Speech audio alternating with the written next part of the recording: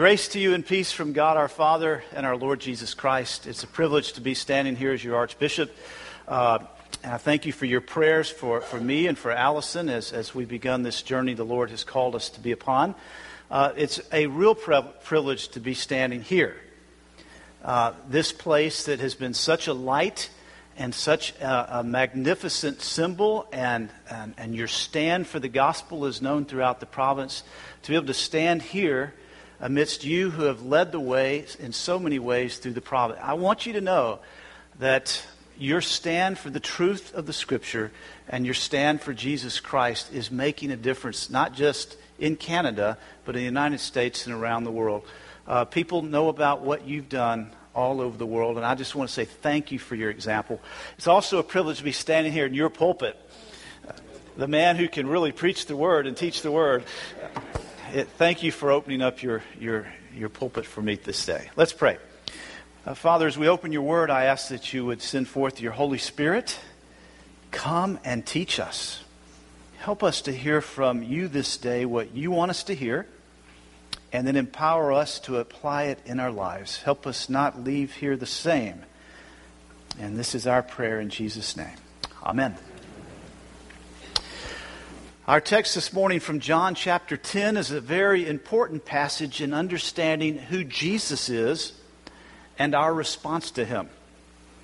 And actually it contains one of the first Bible verses I ever memorized. When I came to Christ 44 years ago, the pastor said, memorize John 10:30. Jesus said, I and the Father are one. So that's been with me all these years. This passage answers two questions. Occurs in two places and has at least two applications. And that's going to be our outline this morning. Answering two questions. It occurs in two places and at least two applications for our lives. So if you have your Bible, please open with me to John chapter 10, verse 22. And let's look at this passage we just heard read a few minutes ago. John chapter 10, verse 22. Let's first look at the two questions that this passage answers. The first question is, who is the Messiah? Who is the Messiah? Verse 24. For the Jews gathered around him. By the way, when it says the Jews here, it's speaking of the Jewish leaders and their staff members. Remember, Jesus was Jewish, and all the first followers of Jesus were Jewish.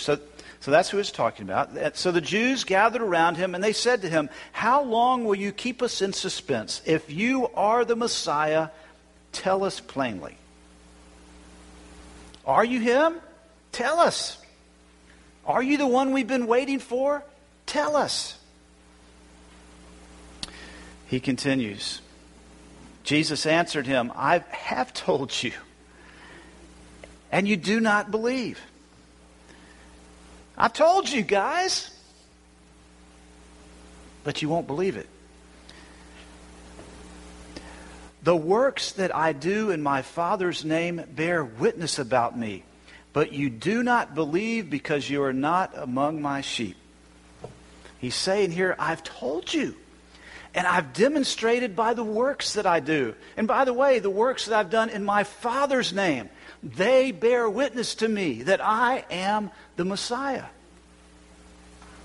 And the Apostle John, who wrote this account of Jesus' life, death, and resurrection, is careful to point out some of the key works which Jesus has done. You may remember in John chapter 2, he turns water into wine at a wedding in Cana.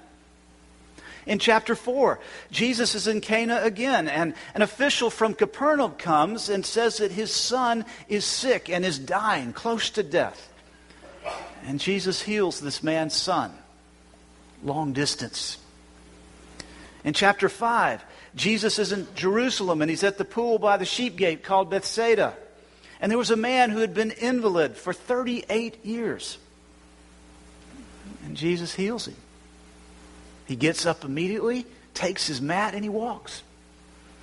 In John chapter 6, Jesus is in the wilderness teaching the crowds, and it comes to be dinner time. Or as we say down in the south near Atlanta where I live, supper time. With 5 loaves of bread and 2 fish, Jesus feeds 5,000 people. And we're told that there were 12 baskets of leftovers from the fragments of the bread. After this event in John 6, we're told that Jesus sends the crowds away, and he sends his disciples away out in the boat to head on to Capernaum, and he goes up on the mountain to spend some time alone with the Lord in prayer. In the middle of the night, he decides to join them in the boat, and so he walks out on the water to be with them. They at first thought it was a ghost, and they're terrified. But then they realize it was Jesus who was walking on the water, and he gets in the boat with them. In John chapter 9, Jesus is again in Jerusalem, and he encounters a man who was born blind. For all his life, he'd never been able to see with his eyes. And Jesus heals him. Sign after sign, work after work, Jesus did in front of these people, and they would not believe. Are you the Christ? Tell us plainly. Look at verse 30. I and the Father are one. This is a very strong witness about who he is. Yet look at their reaction. Verse 31. The Jews pick up stones again to stone him.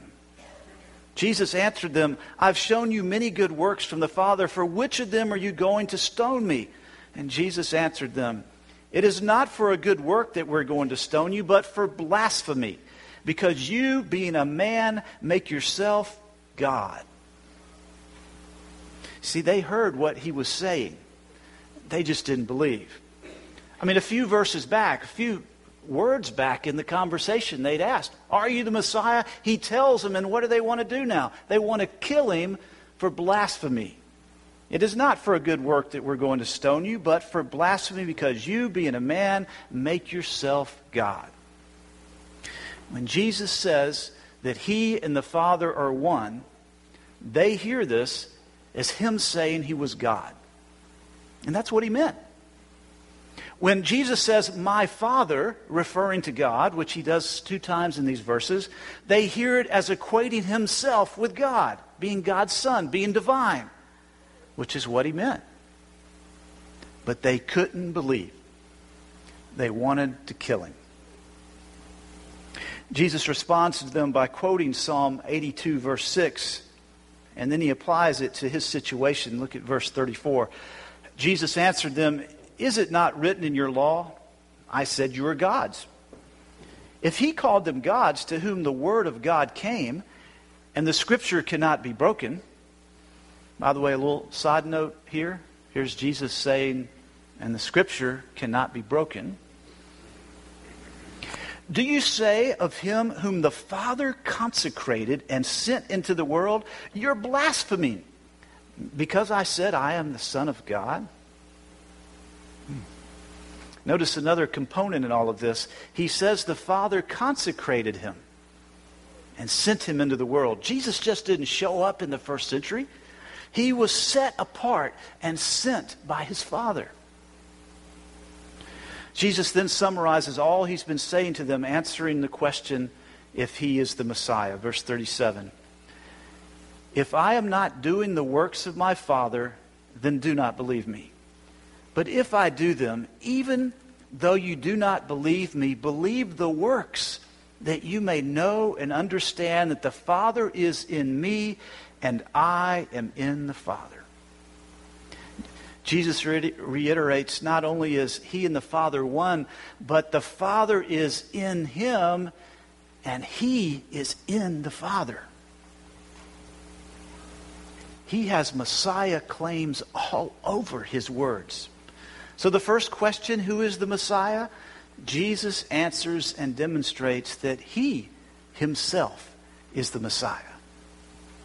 The second question, who are his sheep? Who are his sheep? Verse 26. But you do not believe because you are not among my sheep. Verse 27. My sheep hear my voice, and I know them, and they follow me. I give them eternal life, and they shall never perish, and no one will snatch them out of my hand.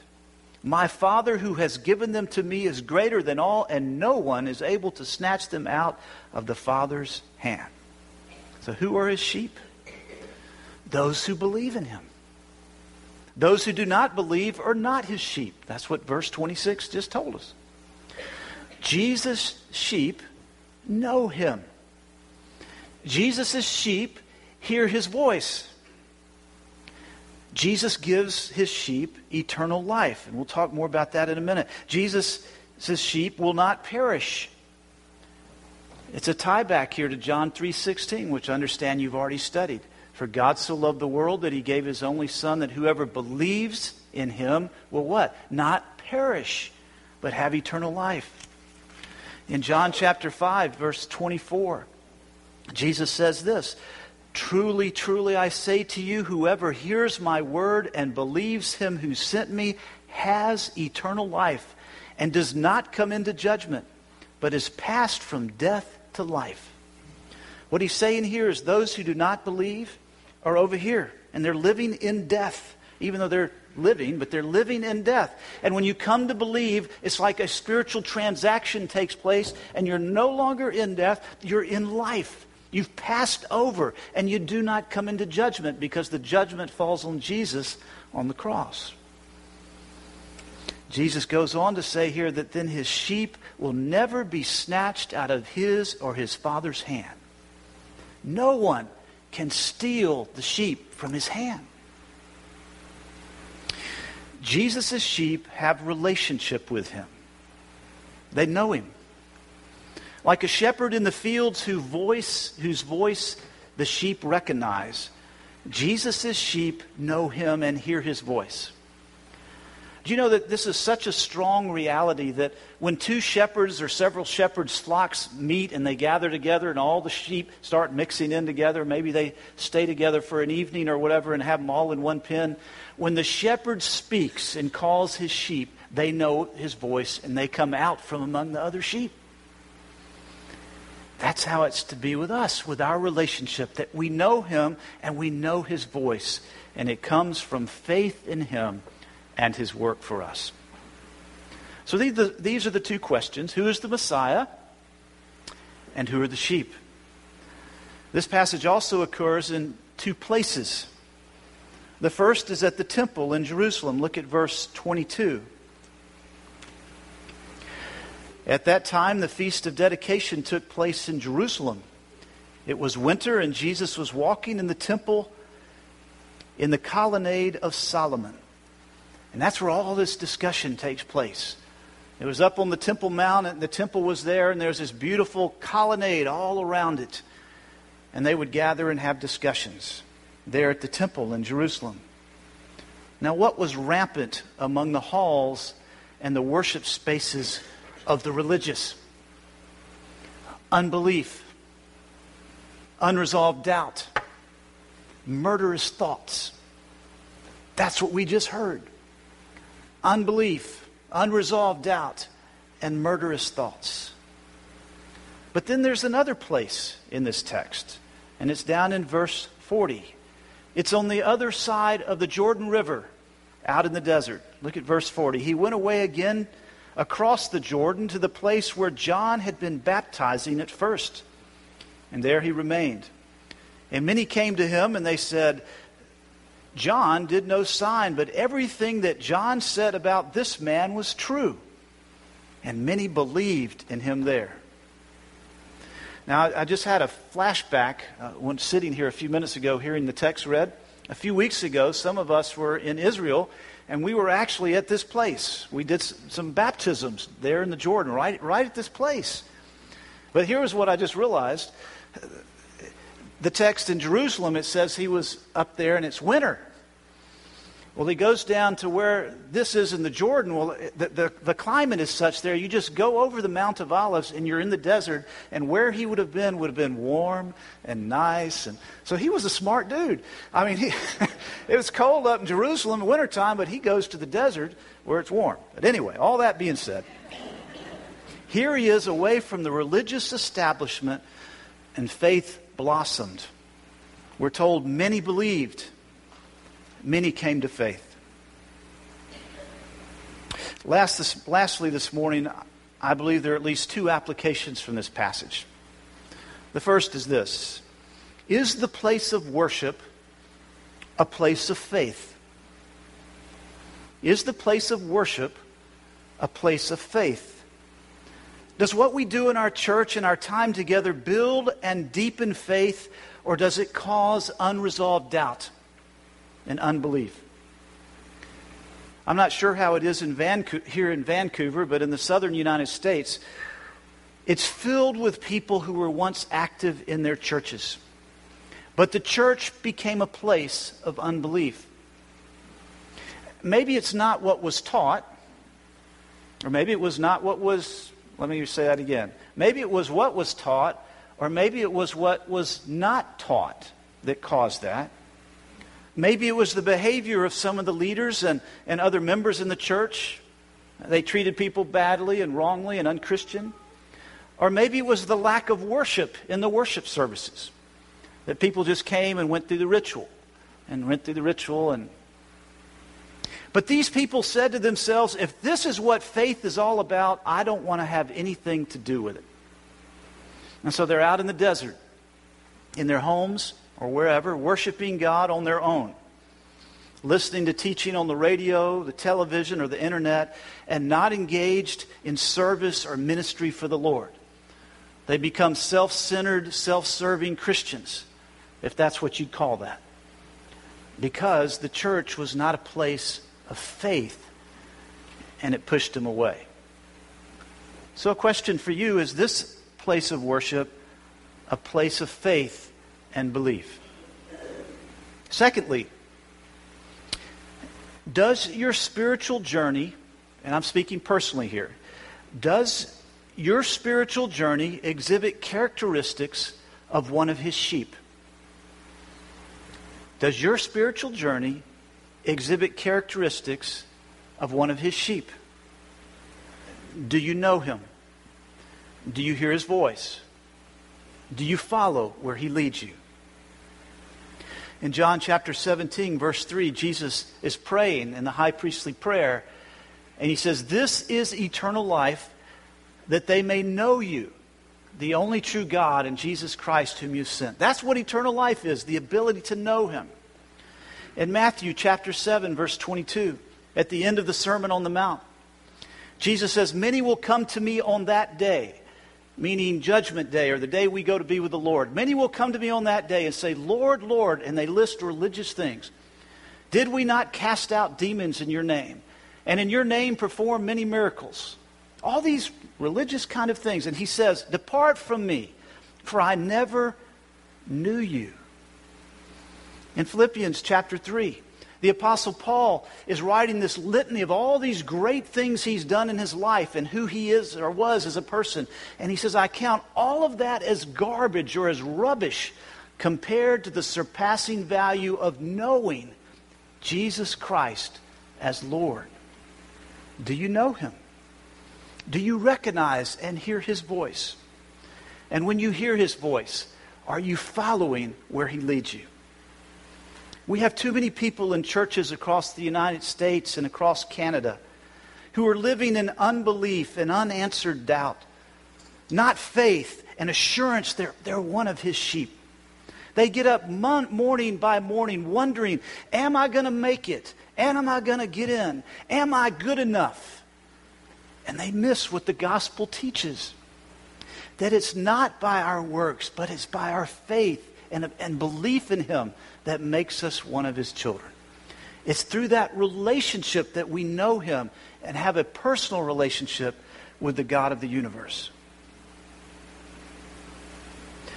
This passage is an incredible passage on who Jesus is and also what our response to Him might be. And so I wonder if I speak to someone this morning that you do not know Him. Yes, you've heard a lot about Him. Yes, you've read your Bible maybe or been very religious, but you don't have that relationship with Him. Well, the gospel is very clear. We come to Him in faith. We come to Him in belief, trusting Him for the forgiveness of our sins and for the promise of eternal life. If that describes you this morning, before you leave, I want to invite you to pray and just submit yourself to Him and say, Lord, I really want to know You. Come into my life. Lord, I really desire that my sins be forgiven. Forgive me and help me to repent. I pray that God will help us all to know Him, to hear His voice, and then to follow wherever He leads. Let's pray together. Our Father, we are so grateful for what You have done for us in Jesus Christ, for sending Him to die upon the cross for our sins, for raising Him again to new life that we might have eternal life. And Father, thank You for the privilege of being able to have relationship with You through Him. And I pray for each person here that You will give us the capacity to yield ourself to You, surrender our will to You, and allow You to come into our lives and lead us where You lead. Come, Holy Spirit, and touch Your people. And it's in the name of Jesus and for His glory we pray. Amen.